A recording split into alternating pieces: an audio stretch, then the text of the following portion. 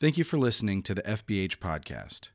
For more information about our church, feel free to visit www.fbhanford.org. Good morning, church. How we doing?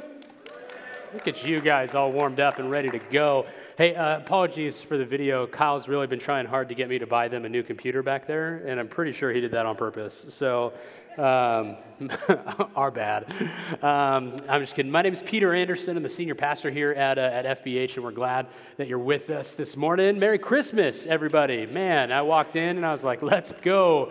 We decorated to our heart's content this week here, which meant most of us didn't actually do any decorating at our own homes this week because we're like, I'm done fluffing trees. I don't care if they look pretty. I'm done fluffing them altogether. But I know some of you want to know this. Next week, our at this service, our 10:30 service, our kids have been working on Christmas songs since like before Halloween. So they're going to be doing 2 songs next week. They're going to be on stage. They're going to be looking all cute. And so if you have a kid and they're here for the first time, man, that's cool. Even first time next week, we'll throw them on stage. None of them know the hand motions anyway, so it doesn't really matter. But they're going to help us lead worship next week, and so make sure you're here for that. But we're starting into a brand new series. We're going to be talking about the birth of Jesus. Shocker. But it's specifically, do you see what I see? And what we want to do is we want to look at the perspectives of different characters in the Bible, specifically when it was that they found out about the coming of the Messiah.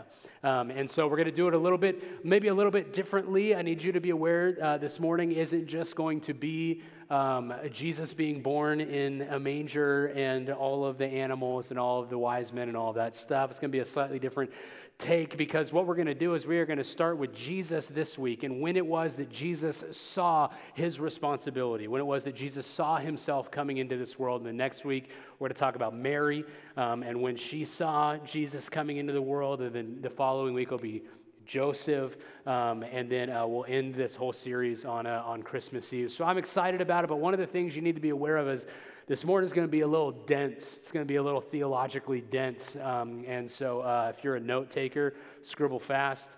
If you hate the theological part of things and you're just like, hey, just tell me what to do, I'll wake you up with about 10 minutes left, okay? But so that's where we're gonna be. We're gonna be talking about the birth narrative today. And so before we get to Jesus' birth, I want to talk about another birth narrative that is almost as important as Jesus' birth. It's my oldest son, Cooper's. I know, some of you guys are like, wow, he's right, that is important. Anyway, so Cooper came into the world March 30th, 2009. Give me a holy nod over there. Yeah? Okay, good. So many of them. Just so many of them. There's like, dates are hard, you know what I mean? If you're new with us, I got 5 kids, and so like years are tough. But anyway, 2009 is when he made his appearance, and so actually coming into this whole thing, Sarah and I, we were 2 of the first ones in our friend group to have a baby, right? Like we were young, so we were 24 when we had Cooper, and so all of our friends were like, responsibility, what's that? And like we were having kids, and so we were the second grandkid on my wife's side, first grandkid on my side, and so like the arrival of Cooper was a big deal. So much so that actually when we got to the hospital and things started progressing, you know, we put together a group text that I'm sure half the people were angry that they were in. We've all been there before, right? Like, I can't get out of this text. But we put out a group text, hey, Cooper's coming today, blah, blah, blah. And all of a sudden people from every corner of the earth started showing up at the hospital, right? I mean, grandmas and grandpas always, they have to come first, right? Because, it's the grandbaby, and they're there. Grandpas really aren't there to do much except keep grandma calm, but the grandmas are like, hey, what do you need me to do? I'll buy you food, like I'll deliver the baby if I need to deliver the baby. You let me know, I'll do it, right? And so grandparents showed up, and then aunts and uncles, once work was done, like they started showing up. My best friend Caleb and his wife like drove up from Merced to Fresno to come and be there. My other friend Jordan drove all the way from Modesto to be there, right? Like people were coming from everywhere to come and see Cooper, not see Cooper be born, thankfully for all of them, and my wife. But came to meet Cooper for the first. And it was so cool for us to know that people just came to be there, and they came and they sat, and some of them didn't even see Cooper that day. They like sat for hours and then left. I remember they didn't have anything to do, but someone brought a coloring book, and so we had like grown men doing coloring book pages because they were so bored waiting for Cooper to arrive. And so Cooper made his arrival at 11:40 p.m. on March 30th, 20 minutes before my wife and I's second anniversary. Very thankful because he gets his own day and we get our own day now at that point. He made his arrival as Jay Leno was on TV, didn't turn off the TV for whatever reason. So in the story of this birth narrative, the wise man was Jay Leno, I guess, in that whole thing. And so, but people were just coming from everywhere, right? And so now every single day every single March 30th, from that March 30th forward, we celebrate Cooper's birth. And while that's good and it's important and it's fun and we're not going to forget his birthday or anything like that, or at least Sarah won't forget his birthday or anything like that, oftentimes we kind of treat the incarnation, the birth of Christ, as Jesus' birthday. As hey, this is the day that he was born. And while that's true, that's technically true. It's the incarnation, not incantation. Those are two very different words. The incarnation of Christ. Christ existed long before then, and we need to kind of come to terms with this, because as Christmas approaches, we need to think for a second, because a lot of us ask the questions about maybe the origin of the date of the celebration. Like, is Christmas actually like Christmas, December 25th, that when Jesus was actually born? Did the celebration of Christmas even, maybe you've heard this, have like pagan origins as well? Like, are there kind of some pagan traditions maybe thrown in there? And do we even celebrate the correct day, like I said? And so these questions are all fascinating ones. And they're a great dinner conversation on Christmas Eve when someone wants to just throw a bomb in the middle and be like, man, well, this isn't really Jesus' birthday. Why am I here, right? And so while those are fascinating questions, and to be frank, you know, the Christmas season, Christmas trees, different things like that, they do have some pagan origins in the Christmas celebration, but they don't change the meaning of that season. And actually, a lot of people believe that Jesus was actually born sometime in the spring, that he actually wasn't born in the wintertime in December. But the reason we celebrate that is because most people believe that the Magi, the wise men, visited Jesus sometime between December 25th and January 7th. And so they're like, cool, December 25th, that's when Jesus' birthday actually is. And in the end, all of this doesn't really matter, right? All of those things are just kind of extra things, and it's fun to talk about, but it doesn't matter because the birthday of Jesus does not mark the beginning of Jesus. The Bible presents some actually really interesting information about the Messiah, that the Messiah existed before he was born. This is called, the theological term, pre-existence. Okay, it's a pretty complicated one.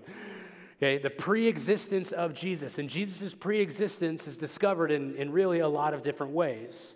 And the reason we need to understand this is because if we're not careful, we can read pieces of Scripture and think to ourselves, oh, this is when Jesus came into being, specifically even in the birth narrative. So if you look at Matthew 1, specifically in verse 18, it says this.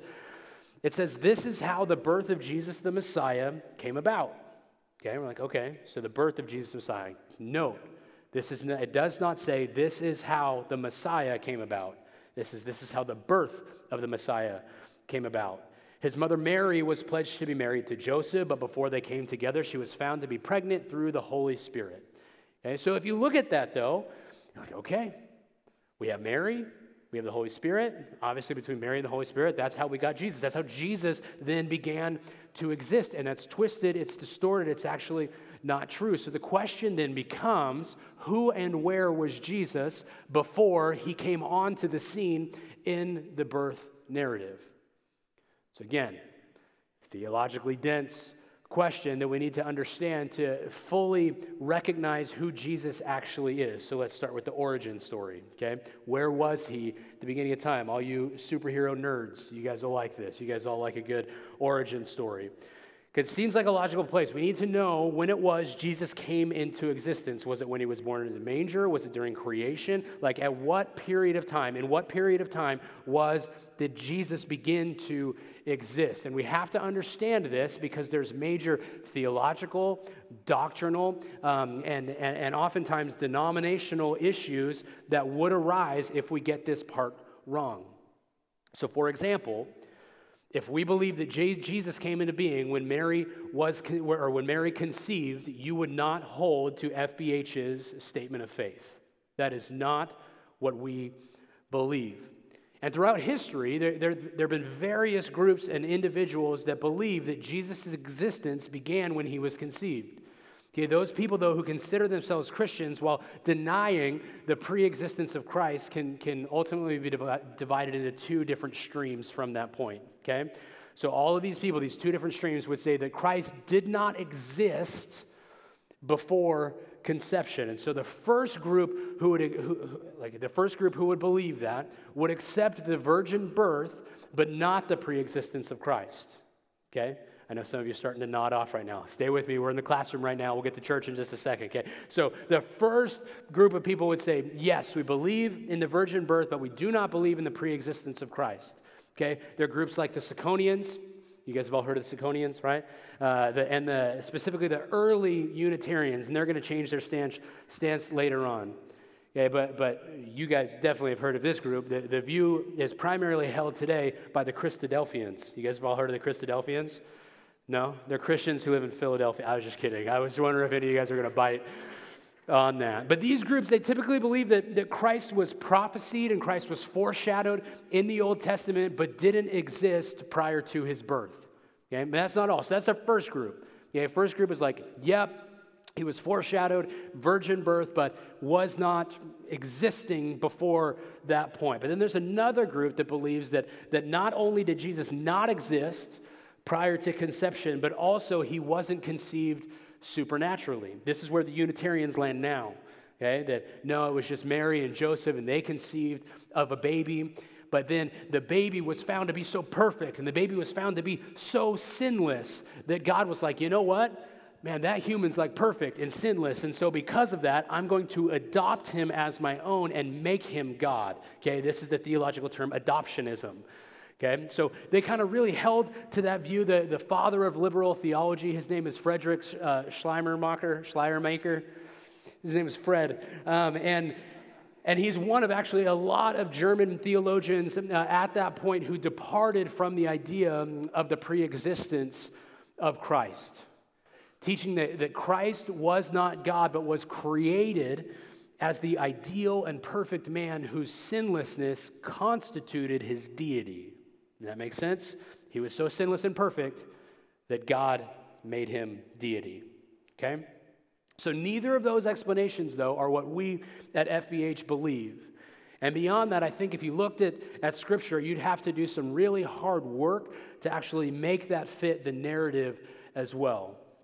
And so what we believe is that, what we believe about Jesus is what I said a little bit earlier. He has existed long before his birth, existed long before the prophets, existed long before creation. In short, the pre-existence of Christ that I believe Scripture continually points to is that Jesus is personally identical with the eternally pre-existent Son of God.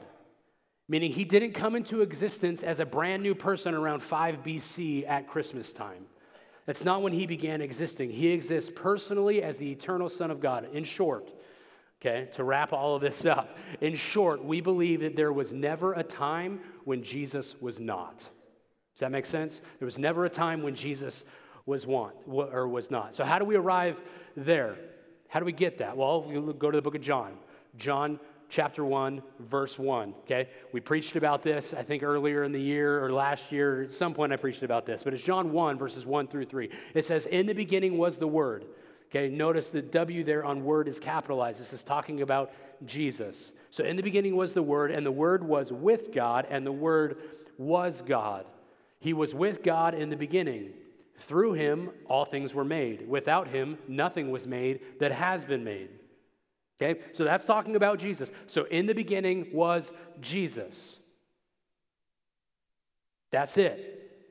That's the understanding we have to come to. But how is it that Jesus, the one with the brown hair and the strappy sandals and the blue sash that we have in all of the pictures of Jesus that are obviously historically accurate, could be human from the beginning of time, but also born as a baby to Mary? Yeah, this is actually something that I brought to Kyle and Jeff this week. I had some conversations with some other people, some volunteers before service. And the question that I thought of was like, okay, we all understand Jesus' form as, 8-pound, 8-ounce baby Jesus, right? Like we know that Jesus, and then we know the man Jesus who was crucified. But what was actually Jesus' form before he was incarnate? What was Jesus' form before he was born onto this earth? And maybe you've never wrestled with this before. Okay, because this is actually super fast. I mean, this is what me and Kyle were nerding out about earlier in the week. We're like, oh, bro, what about this? What about this? Right? And so really, we don't have a very solid answer. The Old Testament and the New Testament don't give us a ton of idea about the form or the state of Jesus before he was human. Okay, but what it does represent, what we do need to understand is it brings up this concept of the hypostatic union. There's your other theology word for the morning, hypostatic union. Hypostatic union, you guys are probably familiar with the idea, but maybe not the term. It's the idea that God was both 100% God and 100% man. Not 50% God, 50% man, 70% God, 30% man. It means that Jesus is 100% God and 100% man as he was incarnated, as he was born. Okay? So what then would that make Jesus before he was born? Does that mean that he was just 100% God? Yes, that's always true. But what was his form? Because when we think of man, we think of flesh and blood and bones and teeth and hair and all of that stuff. Okay, well, like I said, the Bible doesn't tell us a whole lot. It does show us these other fascinating things called Christophanies. Write that one down. Christophanies, it's this idea that Jesus actually came to earth before he was incarnate, or after he had ascended into heaven. One of the most famous Christophanies in the New Testament is when Paul was walking the road to Emmaus, right? And so Paul's walking down, all of a sudden Jesus shows up. Like, hold up, Jesus was up in heaven, how come he's down here now? Okay, that's called the Christophany. One of the most famous ones in the Old Testament is, you probably, some of you maybe remember the story of Shadrach, Meshach, and Abednego. Okay, if not, you probably watched the VeggieTales version of it at some point as well. Okay. And so what happened is these three guys refused to bow down to King Nebuchadnezzar. King Nebuchadnezzar gets upset, and he's like, obviously the only way to deal with this is to burn you all alive, right? Totally gracious king, really appreciated that guy. And so he opens up this furnace door, shoves three of them in, and then he wants to check and see how are these guys doing in the fiery furnace? So he looks in, and he doesn't see three men, he sees four. Right? And so a lot of Christians believe that, hey, this is one of the first instances that we see of Jesus Christ, Jesus in general, right? Like, okay, there's four of him, that's Jesus.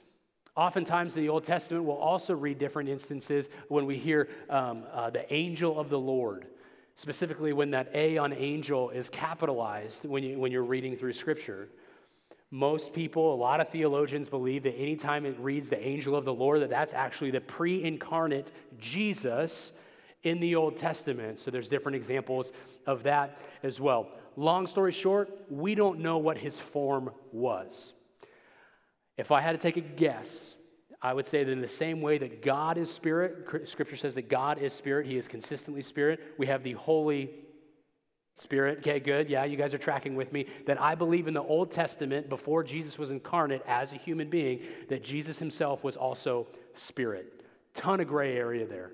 Okay, so if you have another strong point of view, I could probably be easily swayed on that. Ultimately, at the end of the day, that does not matter. What does matter is that Christ was pre-existent, meaning he always existed. That Jesus pre-existed as God. And so we have to recognize those things. And so even though there's not a ton about his form, some of the most important evidence that we have for the pre-existence of Christ was Jesus' behavior. If you look at the New Testament, Jesus is doing and saying things that unless you're the Son of God, you definitely would not have gotten away with saying and doing those things. In Mark chapter 2, he actually heals a paralytic, but he doesn't just heal a paralytic for the sake of healing the man. I'm sure that was part of it. The other part of it was to show his authority to other people in the room and being like, hey, look, Pharisees, I'm going to show you my authority, not just that I healed this man, but also I'm going to forgive his sins. You weren't allowed to talk like that back in the day. You weren't allowed to talk like that as someone who was a Jewish man under Jewish teaching authority. That would have been considered extreme blasphemy. And so Jesus' own actions show us at this point that, hey, look, he is the incarnate God. He pre-existed. Okay, the Jesus that pre-existed as God it's even further proven by the fact that he is the object of worship as he's walking around on earth. Numerous times, people worship God. People worship Jesus, rather, as he's walking around on earth. Again, this would have been completely and totally blasphemous. This would have made Jesus not just a good teacher or anything like that. This would have made this guy a lunatic unless he was in fact the incarnate God. He saw this worship as entirely appropriate. And beyond that, Jesus even implied that he had authority over the Sabbath. When he talks about, he's getting into it with the Pharisees again, he talks about, hey, Sabbath wasn't made, or man wasn't made for Sabbath, but Sabbath was made for man. He has authority over all of the Sabbath, as well as in Ephesians 2, he talks about he has the authority to abolish the law should he want to abolish the law. Jesus is pointing to himself as divinity. He's pointing to himself as deity. And behavior like this, like I said, would have been considered blasphemy coming from anyone but a divine person. But most importantly, if you believe what Scripture says, and you're somebody who, as you read through Scripture, like, yep, I agree with that, this piece would be the most important piece of evidence that Jesus identified himself as the divine Son of Man and claimed to be able to raise himself from the dead. Everything in Christianity does not depend on Christmas. Everything in Christianity depends on the resurrection. Everything in Christianity depends on Easter. So while it's good that we're celebrating Christmas, we're celebrating his incarnation, and I get it. I'm not telling you to hey, go home, pack up your Christmas stuff, save it for Easter. Your kids would riot, your grandkids would riot because stockings are cooler than Easter baskets. I think we can all agree on that. This is not the most important holiday in Christendom, though. The resurrection of Christ is, Easter is. And so while all of that theology is incredibly important to understand specifically who Jesus is, the question we need to answer is, why is it important? Okay? Yeah, it's good. It's good table conversation. It's great in Bible studies when someone wants to throw out the idea of the pre-existence of Christ. Well, I heard this verse, and Pastor Peter talked about this verse. Okay? How is it that we can actually apply it to our lives? Why is it important? One, it matters because a proper understanding of the person of Jesus is essential to knowing him and his mission for which he was sent. We can't understand why Jesus was here without understanding that he pre-existed forever. Okay, it wasn't happenstance that he just showed up. Also, it matters to obtain a proper perspective on Christmas. Okay, it doesn't matter whether Jesus was actually born on December 25th or April 17th or any other date on the calendar. The important thing we need to know is that the early Christians focused more on the events, on the ending events, than they did at the beginning events of Jesus.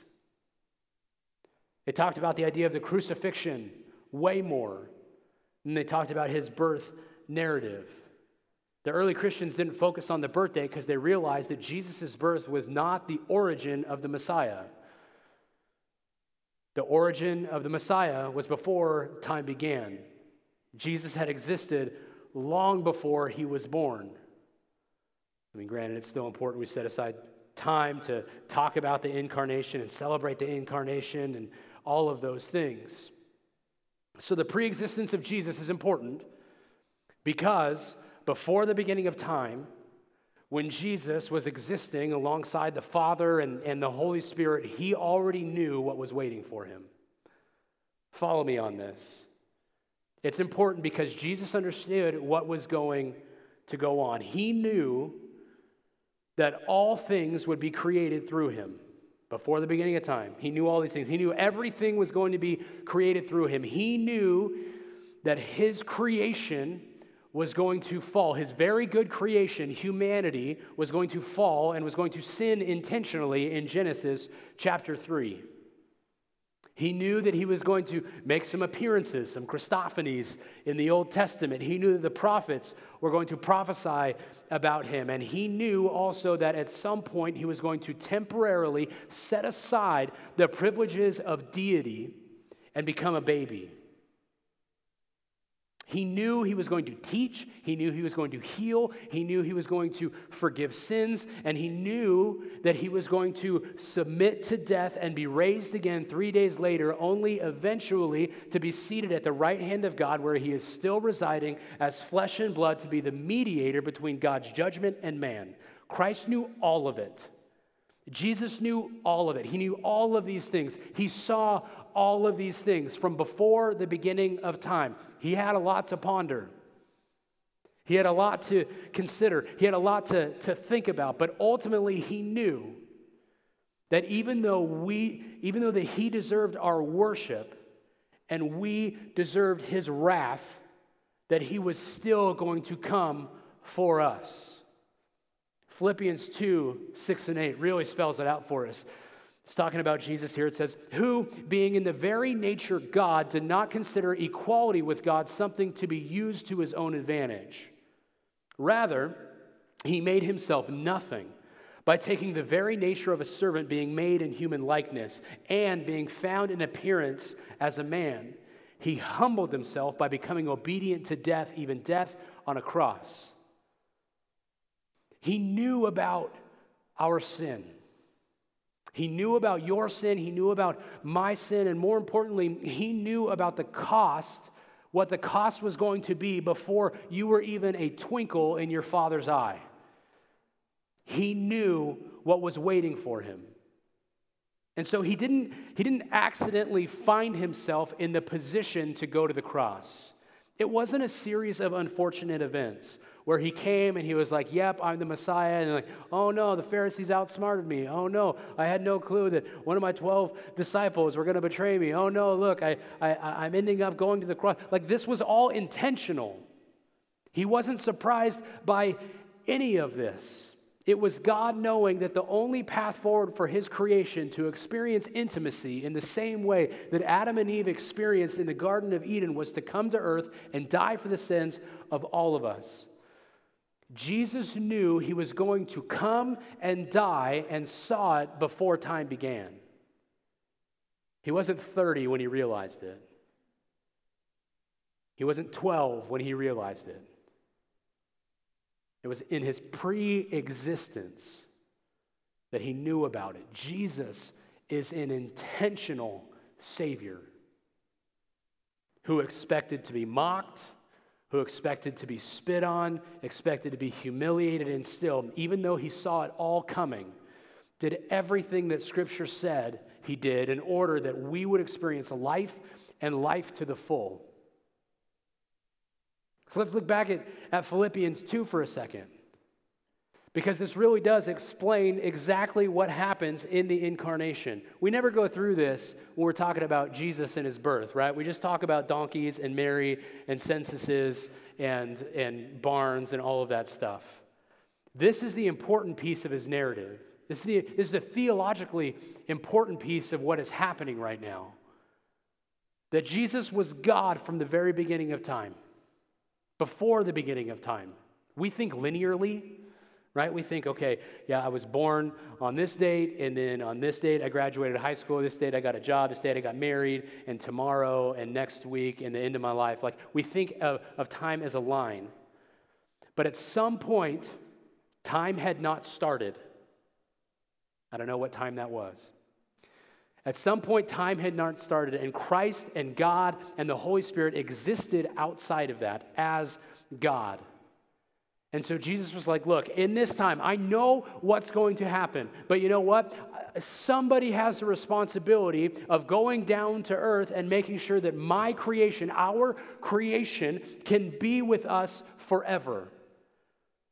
Not because that God needed it, not because we were worth it, simply because God loved us enough to extend that invitation. And so Jesus was like, you know what? I'm not going to try to be equal with God. I don't see that as something that needs to be grasped, but rather I'm going to make myself low. I'm going to empty myself of the privileges of deity. I'm going to set those things aside for a second so I can save all of humanity who would call me Lord and Savior. And that was his goal. He came as a servant, being made in human likeness, lower than what he ever deserved to be. And he humbled himself by becoming obedient to death. That means he willingly submitted to death. Death did not conquer Christ. He willingly submitted himself to death in order for God's plan to be able to reign supreme. So Jesus was going to come and die and saw it before time began. It was on purpose. It was intentional. So if you're sitting here this morning and you're looking forward to the birth of Christ, and you're looking forward to the Christmas trees and hearing Christmas shoes come on for the 50th time on K-Love, or spending time with your family or whatever it may be, and you're looking forward to the birth of Christ, I want you to recognize two things this morning. The first thing I want you to recognize is this may be the incarnate birth of Christ, but it is not the beginning of Christ.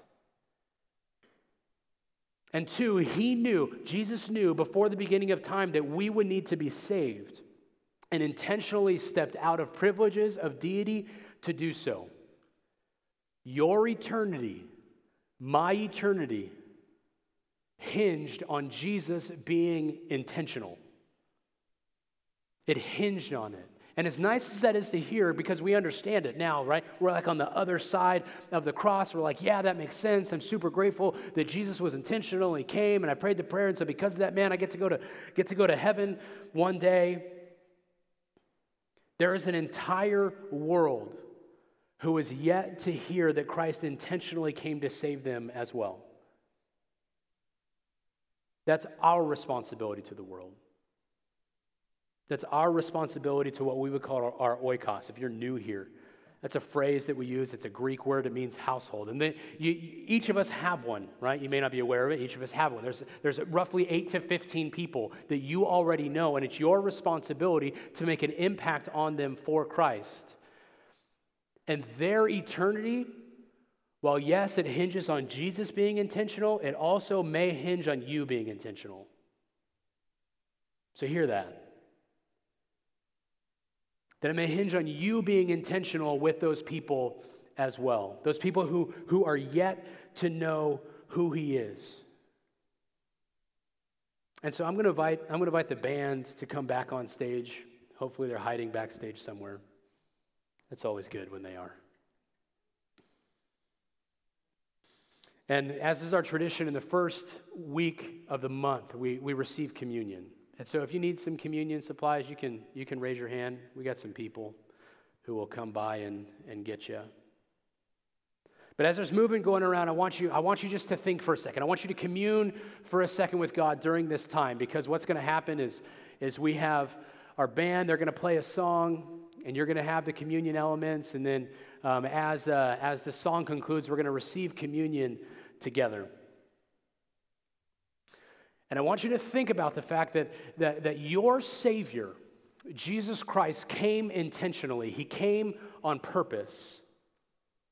That this was not an accident, that he recognized your sin. He recognized what it was that he was going to have to go through on earth. And still he decided to come anyway. This isn't even a cup he wanted to bear. Think back to the Garden of Gethsemane. Think back to the night that he was betrayed, and he has his disciples around, and Judas is gone, and he's sitting there, and he's praying by himself, and he's like, hey, disciples, all I want you to do, just stay awake over here and pray, and I'm going to go over here, and I'm going to pray by myself. And he's so anxious and stressed and nervous that he begins sweating blood because there was so much angst, and he prays to God. He said, hey, God, if there is any way for you to take this cup from me, please take this cup from me. And then he says something interesting. In full submission to God, he says, hey, but God, not my will, but yours be done. Not my will, but yours be done. Christ didn't want to take this cup, but he recognized that unless he did, we would be separated from God forever. He was intentional. Before the beginning of time, he said, hey, this is what is going to happen. This is what I'm going to have to do. And for the sake of my creation, simply because I love them, they don't deserve it. They're going to sin. They're going to separate themselves from me. But regardless of that, I'm going to come and die and be obedient to death, even death on a cross for their sake. Simply because he loved us. He was intentional. And so I don't know where you're at today. I don't know if you've said yes to Jesus 1,000 times and today's going to be 1,001. I don't know if you've never said yes ever to Christ, but I want you to know as a reminder, or maybe for the first time, that Jesus came to rescue you from your sins intentionally, and because he loved you, and because without him, we would spend eternity in separation from everything that is good, simply because God loves us. And he loved us first, and he loved us best. And so in just a second, I'm going to pray. And as is our theology here, that we believe in what's called an open table. So when it comes to communion, you don't have to be a member of our church, you don't have to be a member of FBH, but we would ask that you have said yes to God, that you're a member of the family of Christ in order to partake in communion. If you haven't said yes, then we would love for you to say yes now as I pray in just a second. And then take your first communion with us. Why don't you bow? Heavenly Father, I'm so grateful for your Son. And I'm grateful that this was an intentional plan, that you knew what we were going to do. You knew what was going to happen. You knew that we were going to separate ourselves from you forever. And that your Son intentionally said, hey, look, I don't see equality with God, something to be grasped, but I'm going to willingly submit myself to this process. I'm going to willingly go to the cross. I'm going to willingly submit myself to death. I'm going to intentionally come and do all of those things simply so my creation could be with me forever, because I love them, and that's the only reason. If you have yet to say yes to Christ with head still bowed and eyes still closed, and you want to be a part of the family of God, you want to recognize that, man, Jesus Christ, he came as my intentional Savior. If that's you today, you can pray along with me in the quietness of your heart. Say, Father, I admit that I'm a sinner in need of a Savior, that I messed up. I mess up every single day, and I'm sorry for the chasm that I have caused between us. But B, I believe you sent your Son to die on the cross for me, that you intentionally sent your Son. And that C, I would choose to follow him every single day. Father, thank you for your Son. Thank you for your grace. Thank you for your mercy. Thank you for your intention, Father. It's in your Son's name we pray. Amen.